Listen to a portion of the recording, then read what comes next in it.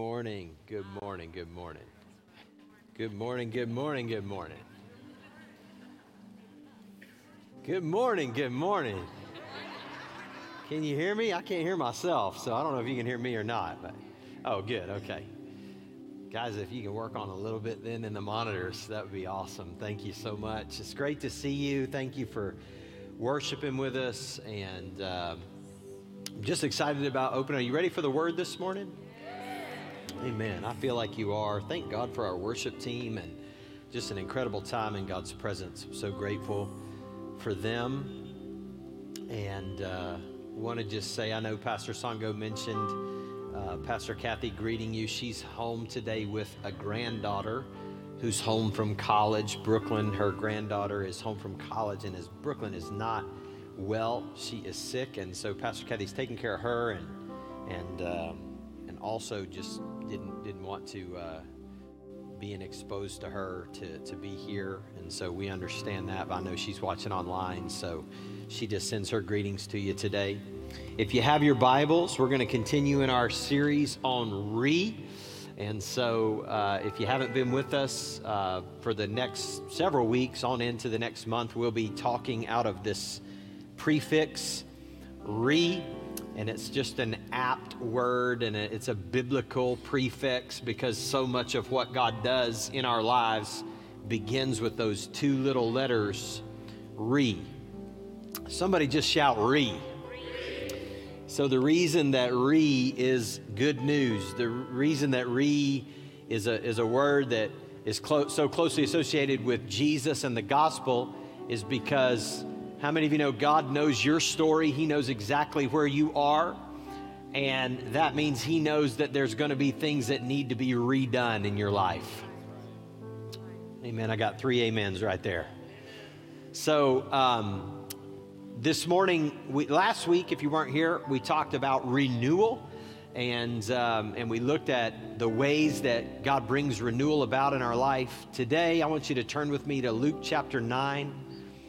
And we're going to talk about a radical reorientation. A radical reorientation today. Luke chapter 9 and verse number 32. I want you to focus on verse number 32 this morning with me. I'm going to read a few verses after that so that you understand what's going on in the passage. But verse number 32, I believe, is going to speak to us, to you, and let's get ready to receive the word. Luke chapter 9 and verse number 32. But Peter and those with him were heavy with sleep, and when they were fully awake, they saw his glory and the 2 men who stood with him. I'm going to read that again. And I want you to do something when you read the Bible, when you read this verse. So it says, but Peter, and then it says, and those who were with him. When the Bible says things like, and those who were with him, one of the things you need to learn to do is to put yourself in that phrase. So I am with Peter in this passage. So look at your neighbor and say, you're one of those that were with him. Just tell him that. You may not know that, but you're one. He's talking about you. Peter and those who were with him were heavy with sleep. And when they were fully awake, they saw his glory and the 2 men who stood with him. And then it happened, as they were parting from him, that Peter said to Jesus, Master, it is good for us to be here. And let us make 3 tabernacles, one for you, one for Moses, and one for Elijah, not knowing what he said. How many of you know if it's bad when the Bible has to make a comment on what you said to let everybody know you didn't know what you were talking about? That's not a good situation. While he was saying this, a cloud came over and overshadowed them, and they were fearful as they entered the cloud, and a voice came out of the cloud saying, This is my beloved Son, hear him. And when the voice had ceased, Jesus was found alone. But they kept quiet and told no one in those days any of the things that they had seen. a radical reorientation. Lord, we sang this morning that we're hungry for you and that we long for you and that we're desperate for you. We sang to you, Jesus, and we said, we need you. And we want that cry to remain in our hearts. We want you to hear it. And Lord, that is the cry of our hearts for this moment. We need you to speak to us. We need you to help us. We need you to guide us and lead us. So Lord, I need you today. Help me to articulate your words and your heart to your people today. These are your people in this sanctuary and online. Speak to them, Lord. I pray with them, Lord, that you give us open hearts and open ears to hear your word to us. In Jesus' name, amen. Of all of the characters in the Gospels in the New Testament, Peter is the easiest to identify with. Peter gets put on display by the gospel stories as the one who's always getting it wrong. Peter is always saying things he shouldn't say. He's always getting rebuked and corrected. And how many of you know that it's really encouraging just to have somebody like Peter in your life? Aren't you grateful for the people who always just speak first and think later? Because you can kind of hide behind them. I imagine the other 11 disciples were so grateful for Peter because Jesus was constantly having to address him and correct him, and they could be back behind Peter saying, I was thinking what Peter said, I just didn't say it. Y'all doing all right? And so Peter, for us, equally is someone who is on display in this passage in a remarkable way. In fact, it's the only time in all of Scripture I'm aware of that God, the Creator, spoke from a cloud audibly and interrupted someone and basically said, Peter, stop talking, I want to talk now. That's essentially what's happening in this passage. Peter is making a proposal. He's saying, I have an idea, I have a plan, I have a vision. This is a great moment. Here's what we should do. And God, the Creator God from heaven, issues a cloud of glory, drops it down on everyone, and says implicitly, Peter, shut up. This is my son. Listen to him. You say, what does that have to do for me and for you? Well, I would just suggest that there might be times you may not get a cloud of glory, you may not get a thunderous voice from heaven, but all the same, the word of the Lord to me and to you, oftentimes when we just can't stop babbling about what we think should happen, ought to be to us, just be quiet and listen for Jesus' voice. You're trying to fill the awkward moment that you're living in, the silent moment of confusion that you don't understand. You're filling it up with your words and your ideas and your thoughts about what should or should not happen, and you're repeating bunches of nonsense that you found from various places and different voices, and the word from heaven is just, could you just please be quiet for a moment and give Jesus an opportunity to speak into your life and into this moment. So Peter and James and John have been invited up to the mountain. So they are in the elite disciple club. There's 12 disciples. They are all traveling with Jesus. 9 get left at the foot of the mountain. Peter, James, and John go up to the top of the mountain. And there on Mount Tabor, Jesus is transfigured before them. So, he is glorified. The Bible says his clothes shone with a light that was brighter than white, and his raiment. So they get to see this thing, and then here's Moses and Elijah appearing in a cloud of glory, having a chit chat with Jesus. So here's Jesus, Moses, Elijah, and Luke even tells us they were talking about his exodus. They were talking about his decease. They were talking about what was going to happen in Jerusalem. But Peter, James, and John are down here, and all they see is this glorious moment, Jesus talking, and then, get this, you got to read the Bible and pay attention. Are you ready? Now what's the next thing we read? They're heavy asleep. How are you sleeping in a moment like that? Like heavy asleep. Luke didn't say they nodded off. They are heavy asleep. My wife tells me that's the only way I know how to sleep. Like I don't know what light sleep is. They are heavy asleep, and then watch this. When they awaken, then the verse tells us they see Jesus in his glory, right? And so this picture of Peter, James, and John in this moment, I want you to just embrace the idea that this could become a prophetic picture of the moment that many of us are living in right now. So that means that we have three people who've been on a journey with Jesus. We have three Christ followers. We have three people who've been following Jesus, and they've been on a journey with him, and he invites them to a high place of experience with him, and that high place of experience with him leads them into, are you ready for this? It leads them into confusion.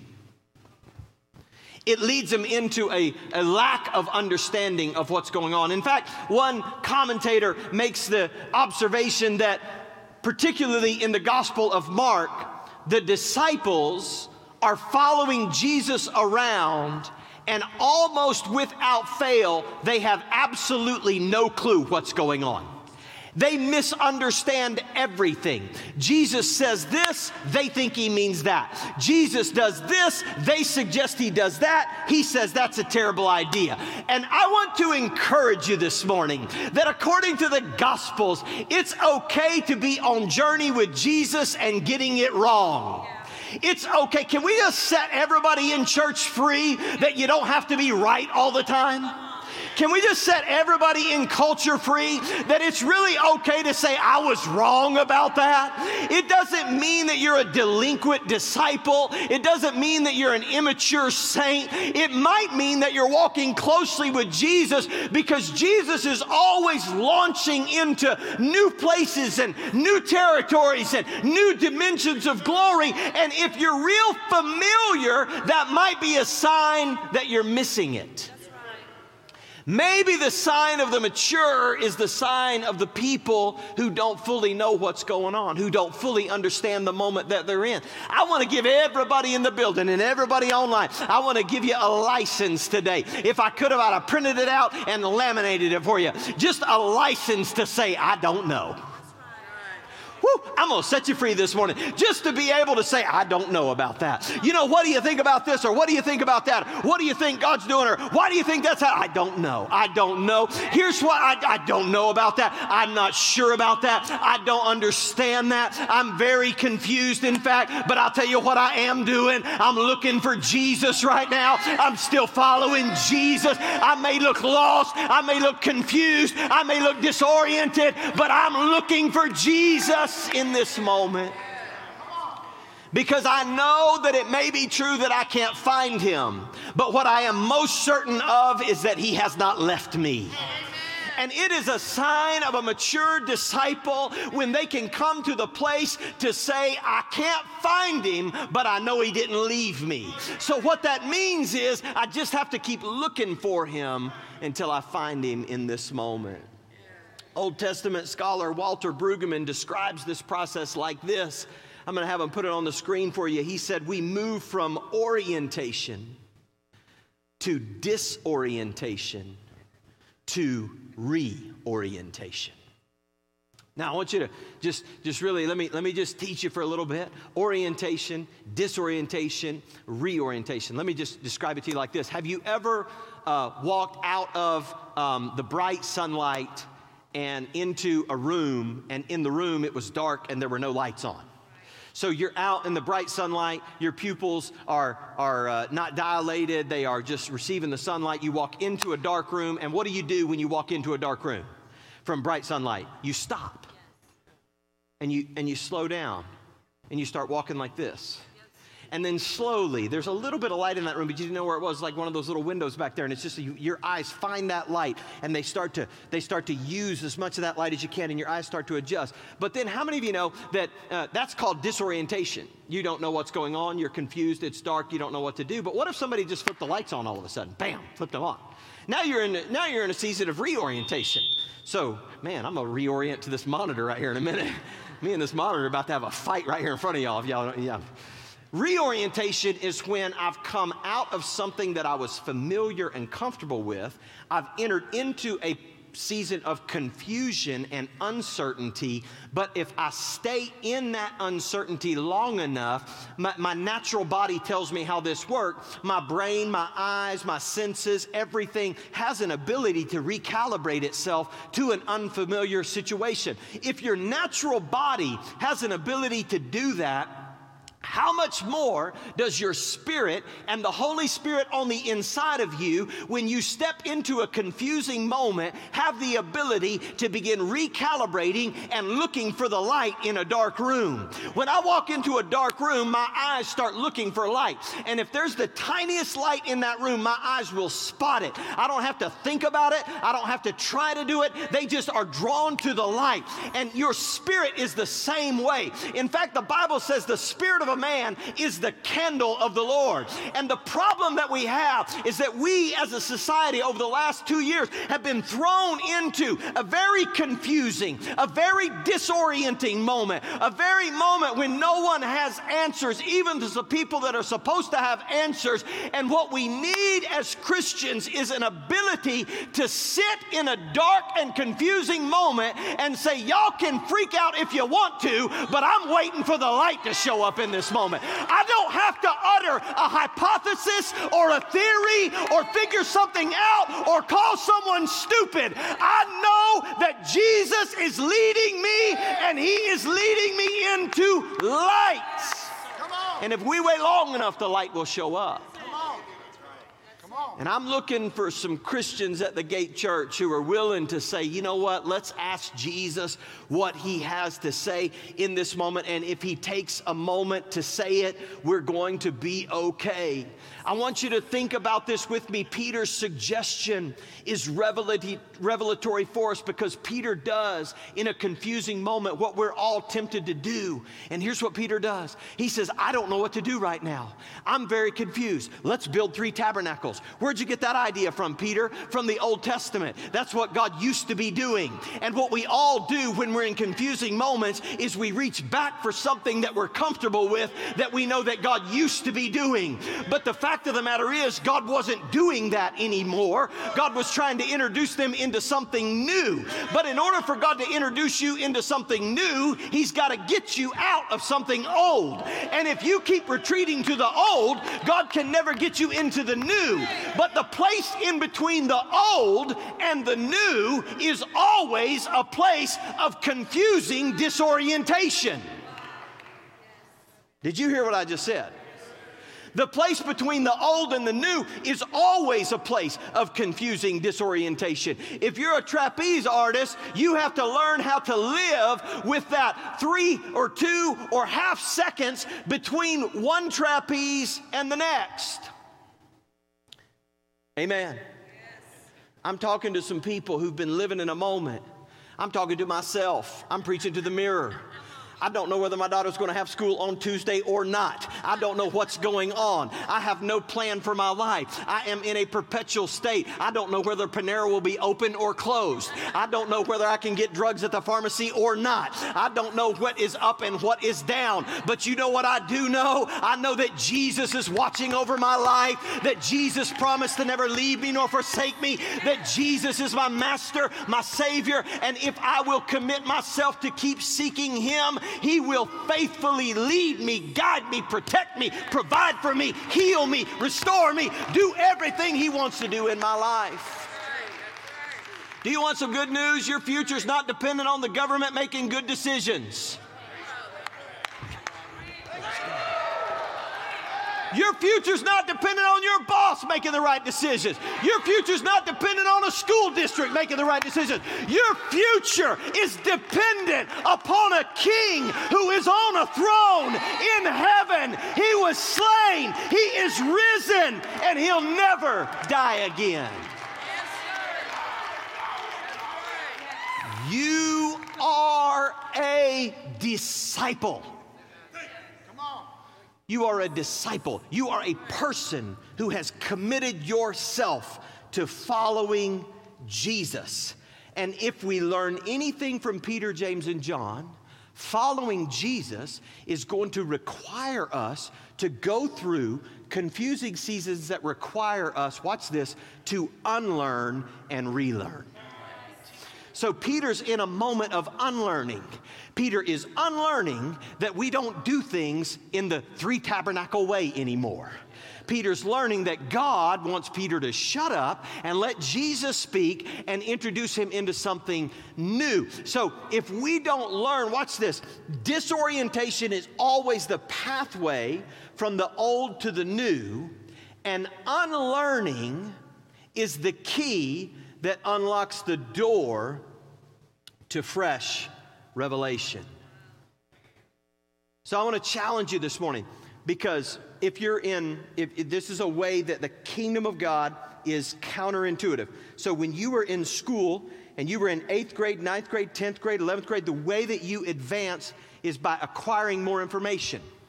You learn more about algebra. You learn more about, geometry. You learn more about pre-calculus. You learned and you gain information and you advance by gaining information. That's called learning. Learning is a good thing. I want to go on record for that, all right?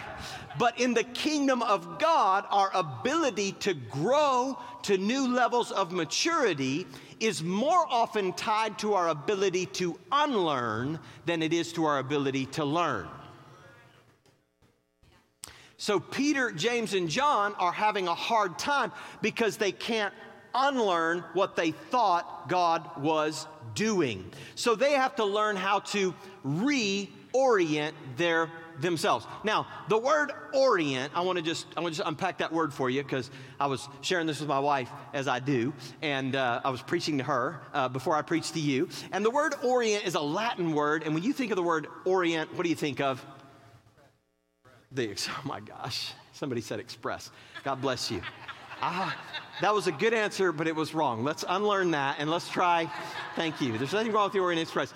I wanted you to say the East, right? The Orient is associated with the East. It is the land of the rising sun. It is where the Orient is the East. And the reason that it is the East is that Orient is associated with the East is because the Latin word Orient has a root word, oriri, I just learned this morning, and it is literally the Latin word that just means rise. Rise. Rise. So when I get good, and this is my prayer for you this morning, is I want to help you get good at reorienting. Because the more I get good at reorienting, the more I position myself for God to be able to raise me up. Now, if you want to use real scriptural language for this, it goes like this. It doesn't go orientation, disorientation, reorientation. It goes death, burial, resurrection. So that means that we have a season where something is alive. We're oriented to what's alive. And then we go into disorientation, which is death, and then burial are confusing. But watch this, to reorient is actually to position yourself to rise again. Are you with me? What does that have to do with me and my family? Well, I just want to encourage you, because me and my family are tired of being in a season of confusing disorientation. But I got encouraged this week by the Holy Spirit to understand that if I'll trust Him, He's actually repositioning me so that I can rise again. And if I will learn how to find Him in the confusing, muddled mess of my present moment, He will get in there with me, and it will lead to a re-rising of my life so that I will rise out of the sleep that I'm in. Peter, James, and John are in a heavy sleep, but when they finally awake, they see Jesus in a greater dimension of glory than they've ever seen Him before. If they had not gone through the disorientation, they would have only known Jesus as a miracle worker and a healer and a great teacher. But on the mountain, they got confused. But after they were confused, they were reintroduced to Jesus as the glorified Son of God. Maybe Jesus wants to reintroduce Himself to us in this season. Maybe Jesus is tired of the box that I've had Him in, and the only way to get me to ask the right questions is to let me sit in some confusion long enough till I say, Jesus, what are you doing? This is my beloved Son. Listen to Him. I only got 2 major points I want to share with you this morning. Number one, you say, what are we going to do? Number one, here's what I'm going to suggest. And I hope you can hear this with fresh ears this morning. Number one, we're going to radically reorient our lives around Jesus. We're going to radically reorient our lives.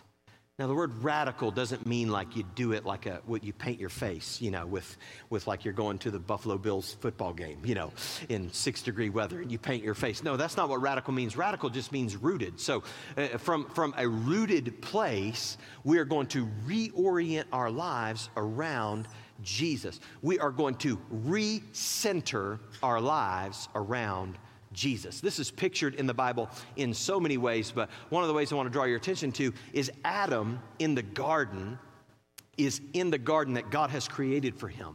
But one of the things that we often miss is that in the midst of the garden, in the middle of the garden, like that table right there, the Bible says the tree of life was in the midst of the garden.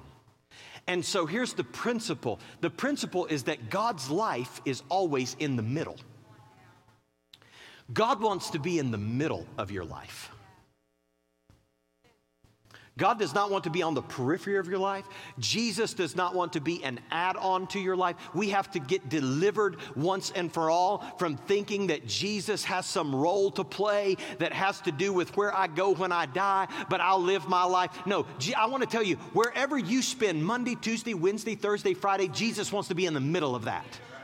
He wants to be in the middle. He doesn't want to just be at your 6 a.m. quiet time with your worship music playing. Jesus wants to be there at 1 p.m. when it's all going nuts. He wants to be in the middle of your life because the life of God is always in the middle. And guess what that means? That means I'm not in the middle. If the tree was in the middle of the garden, that tells me that Adam was not in the middle of the garden. Adam was to circle and circumvent himself around the life of God and find his groove and his orbit in a way that he could constantly keep his eye on the life of God in the middle of the garden. And as long as he did that, he would be fruitful. He would flourish. But if he ever tried to move the life of God out of the middle and get in there himself, or put something else there, then his life gets out of rhythm. And Jesus is leading his disciples by saying to them, you're going to have to become experts at keeping me in the middle of your life. I'm going to do some things that surprise you. I'm going to do some things that catch you off guard. I'm going to go to some people's houses that you didn't think I would go to. And I'm going to have some meals with some people that you didn't expect me to have them with. And I'm going to show up in some people's lives in some places you didn't expect me to do. But your job is to keep me in the middle. if a pandemic comes and shuts your business down and shuts your schools down and messes you all up, what is your job? I'm a follower of Jesus. I keep him in the middle. All I do is every day of my life, keep Jesus in the middle. We sing and say, Jesus at the center. I want you to do more than sing it. I want you every hour of every day to say, Jesus, stay. Please don't let you get out of the center of my life. You see, we've relegated Jesus to Sunday mornings and worship services and prayer times and special devotional times. But I want you to let Jesus jump out of that box and get in the middle of your day, wherever you work and whatever you do. He's not afraid. He is the Holy One, what? In the midst of thee. He's in the midst. Are you with me? So we got to reorient our lives around Jesus. What would happen if Christians, let's just talk about the Gate Church. What would happen if Gate Church people had the reputation of being people who just radically reorient our lives around Jesus? That's what we're known for. That's them Jesus people. They're always talking about Jesus. They're always thinking about Jesus. They're always looking for Jesus. And you know what? The amazing thing to me about the people in the Gospels is that they weren't ever really weird. Like even in the book of Acts, it wasn't like the people were weird. They just were Jesus people. And they got this name called Jesus people. And then somewhere down the road, they got this new name called Christian. And the people started calling them Christians. And I want to talk to you about that for a minute this morning, because we have to be careful when I say I want us to reorient our lives radically around Jesus. Here's the danger of that, is that there's several hundred people here in the auditorium, and that means that there's several hundred ideas about what it means to reorient your life around Jesus. Y'all doing all right? We're going to go a little deeper this morning, okay?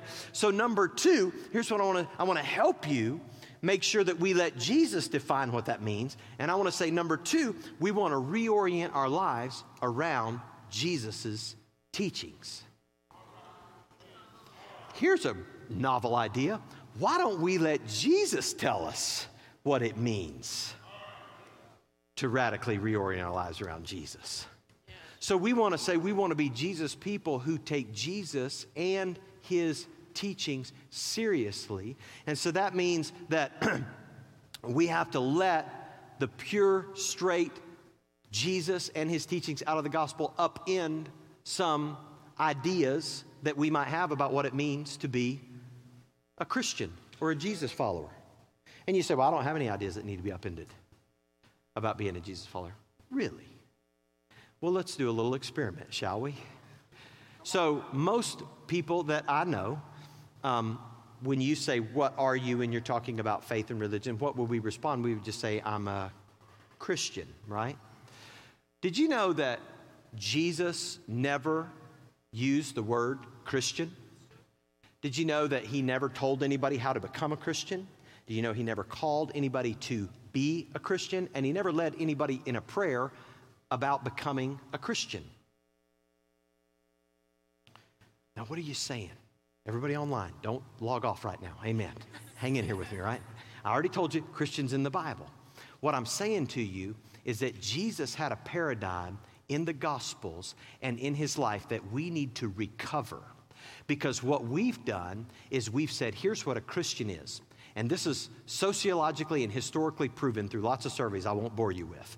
But basically, there are 3 things that constitute a Christian in the whole cultural, historical narrative, that moment that we're living in. And that is someone who believes that Jesus is divine, that he's the Son of God. How many can say amen to that? Yes. You fit that?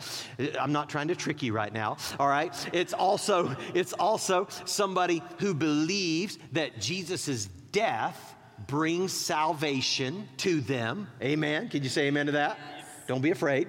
Amen. So, and it is also, hold on, let me get number 3. I can't remember what it is. It's really important though, I'm sure.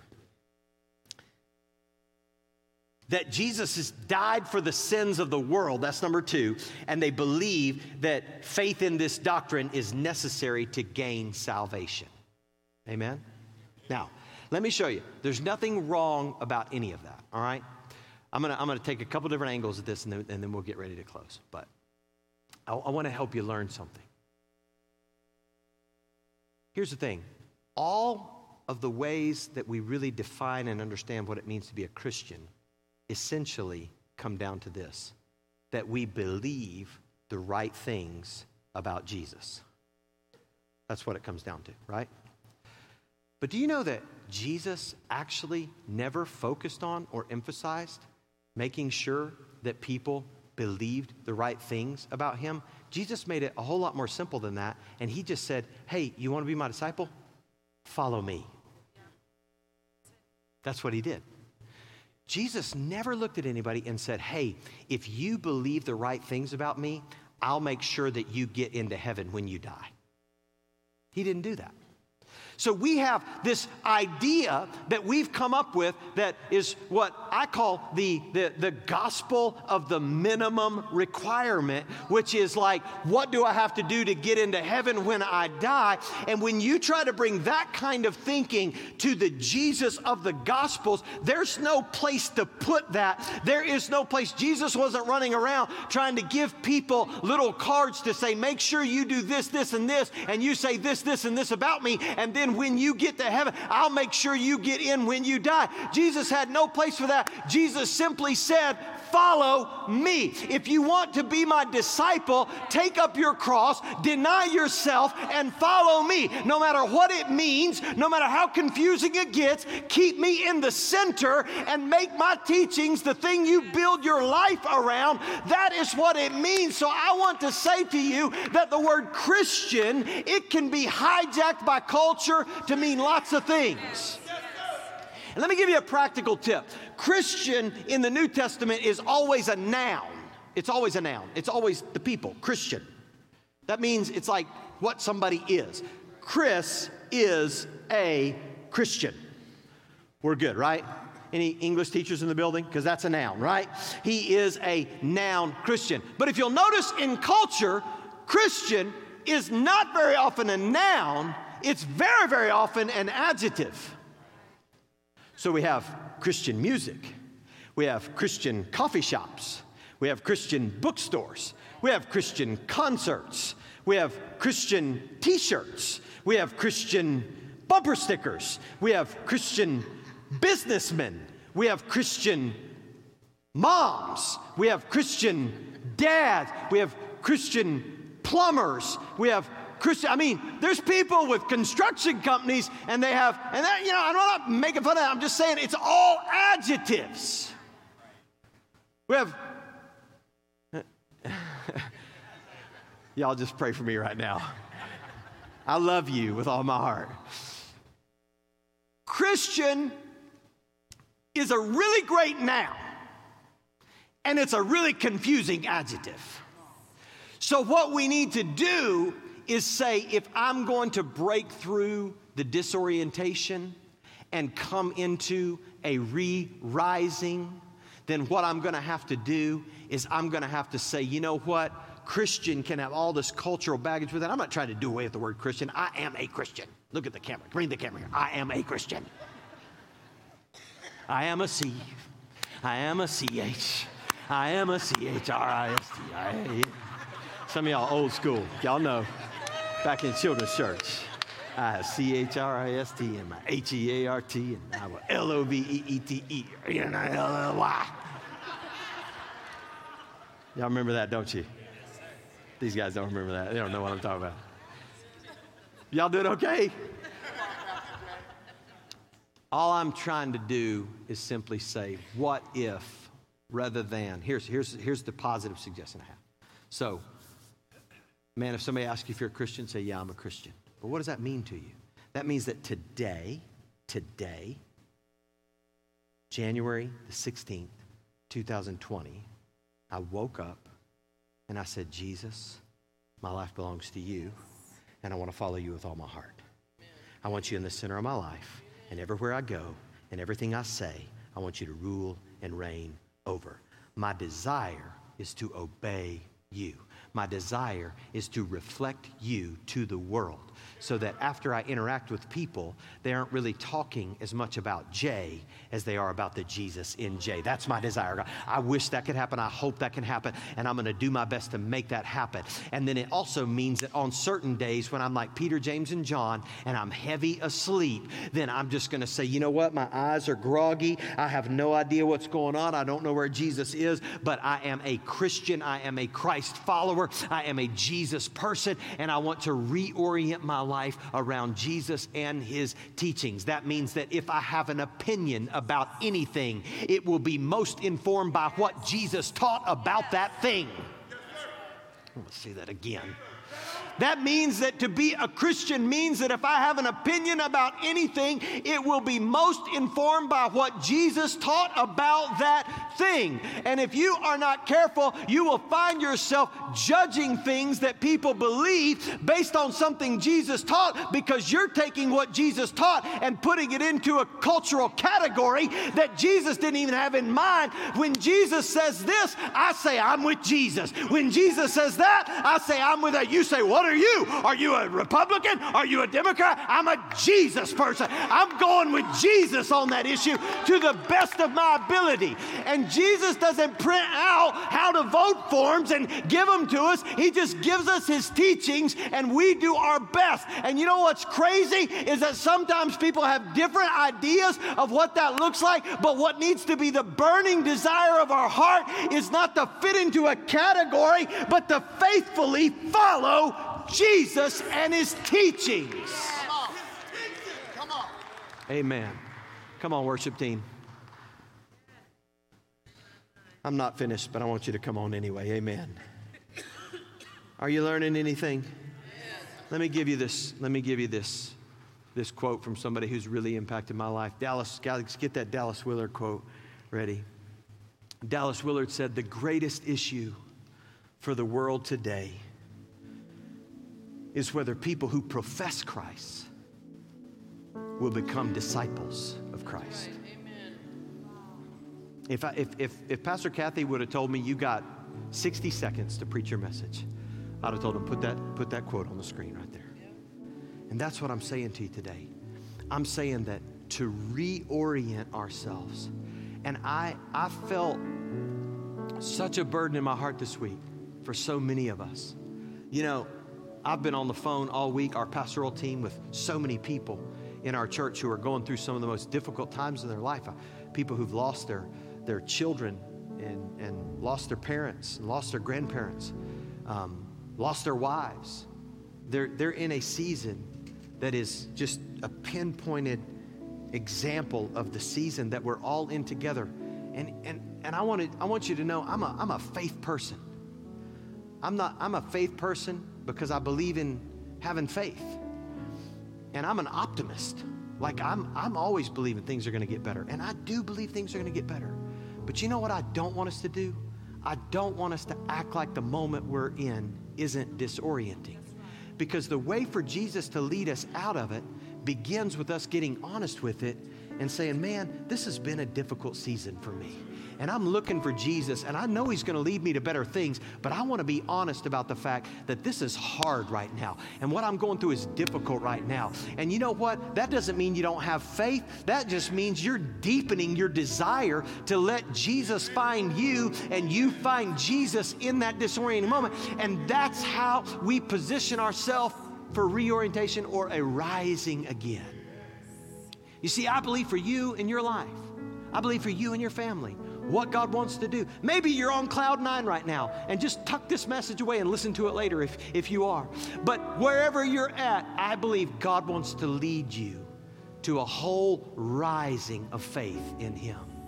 And it doesn't happen by necessarily some powerful service. It just happens by something happening in our heart. I was prepared, and I felt like the Lord just told me. I said, God, how do I communicate this? What do I do? He said, just share what I'm putting in your heart. And this is what he told me. He said, you just share what I'm putting in your heart, and I'll do it in their heart. That's what the Holy Spirit said to me this week. He said, you just share it and I'll do something in their heart. So you know what? I don't have a lot of pressure on me this morning. I'm just sharing what God gave me, and I'm going to ask the Holy Spirit to do it in your heart. There's areas in my heart that need to be reoriented to Jesus and his teachings. I'm just letting you know right now. I'll be the first in line for this altar call, right?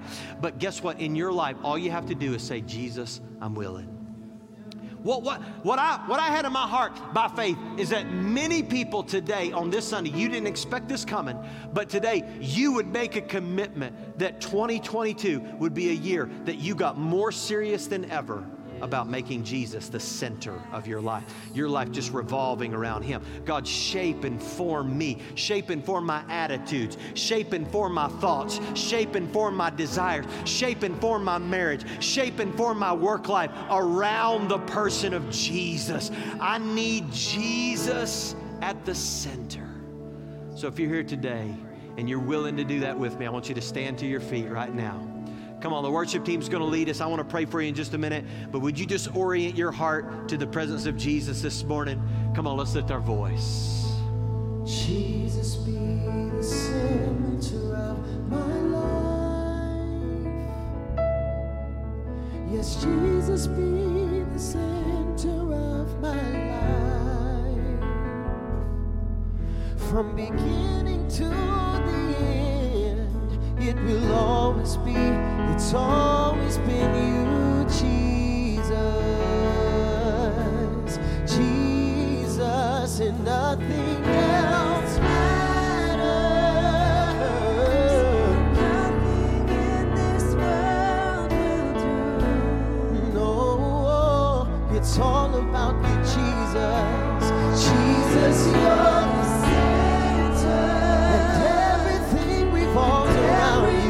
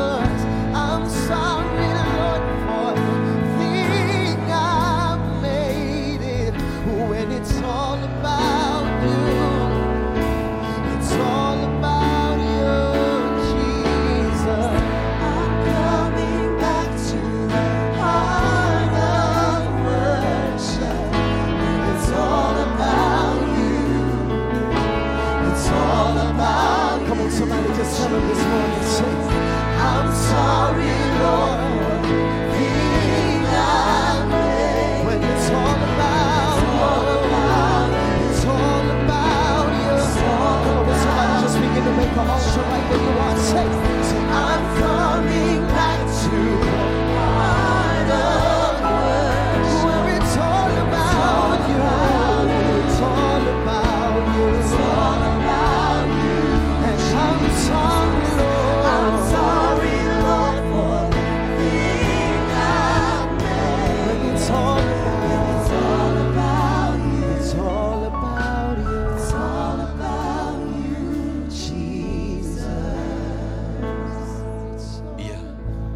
Hallelujah. Hallelujah. I want to give you just another quote. I just felt in my heart there's some people. Dallas Willard said this. He said, there is no problem. Listen, there is no problem that apprenticeship to Jesus cannot solve. There is no problem. In other words, the world is full of problems. Your life is full of problems, and there's not a single one of them that getting with Jesus can't solve. Jesus has never had somebody bring him a problem and say, man, I don't know what to do about that one. That's too much for me. Jesus will never say that to you. Do you know why our problems kill us? Because we don't bring them to Jesus.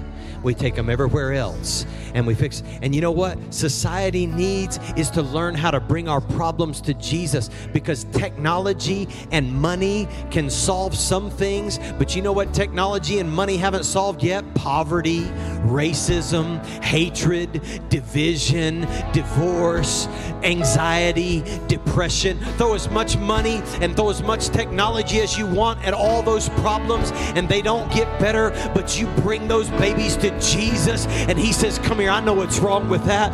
Come unto me, all you who are weary and heavy laden, I'll give you rest for your soul. You're not hungry for more money or more security. You're hungry for rest for your soul. And the more we center our lives around Jesus, the more our problems start to fall off of our lives. So maybe you got problems, maybe you don't. But wherever you're at today, if you do, I want to open up our prayer teams and our altars this morning, just give you an opportunity as we get ready to conclude our service. But I really believe there's something from this message that's for everyone. Let me tell you how this week was for me. I began to feel the Lord giving me this message, and I began to prepare it, and then I preached it to myself, and I repented, and I went to the altar call, and I said, God, help me. And then that's how it was for me today, because I believe there's something from the heart of God for each and every one of us. Here's what I believe the Holy Spirit wants you to know. If you're online, if you're here, God wants your 2022. This is an opportunity. This is a moment. Hear me clearly. This is a moment to get your life on track with Jesus, to get your life in sync with Jesus, to say, God, I've been out of kilter and out of rhythm, but I want Jesus to be the pace setter of my life. I want Jesus to be the conductor of my symphony. I want Jesus to be the one who's calling the shots. And I'm just simply going to say, and guys, I preached from Peter because nobody got it more wrong than Peter. But every time Peter got it wrong, Jesus said, come on, Peter, try it again. Get back in sync with me. And I want you to know there's grace for you today to get in sync with Jesus, to get oriented with Jesus. So if you're here online today, I want you to type in the chat right now. Ask somebody to pray with you. Ask somebody to minister to you. Say, I'm getting my life oriented and in sync with Jesus today. If you're here in the building, we want to pray with you up front this morning. If you're not going to come down for prayer while Ashley and this team sings, before you go, I want you to make sure that you prayed a prayer to say, God, I'm taking you seriously. I'm taking Jesus seriously. I'm going to awaken from my slumber, and I'm going to find you in a greater place of glory than I've seen you before. I want to do it. And it's not dependent on everything going on around me. All that matters is the orientation of my heart. So, Lord, that's our prayer today. Lord, I pray for your people and I bless them. And as we sing and as we go, Lord, I know that you're going with us. So bless your people, strengthen them, encourage them in the name of Jesus. Amen. We love you, church. To follow Jesus, no turning back, no turning back.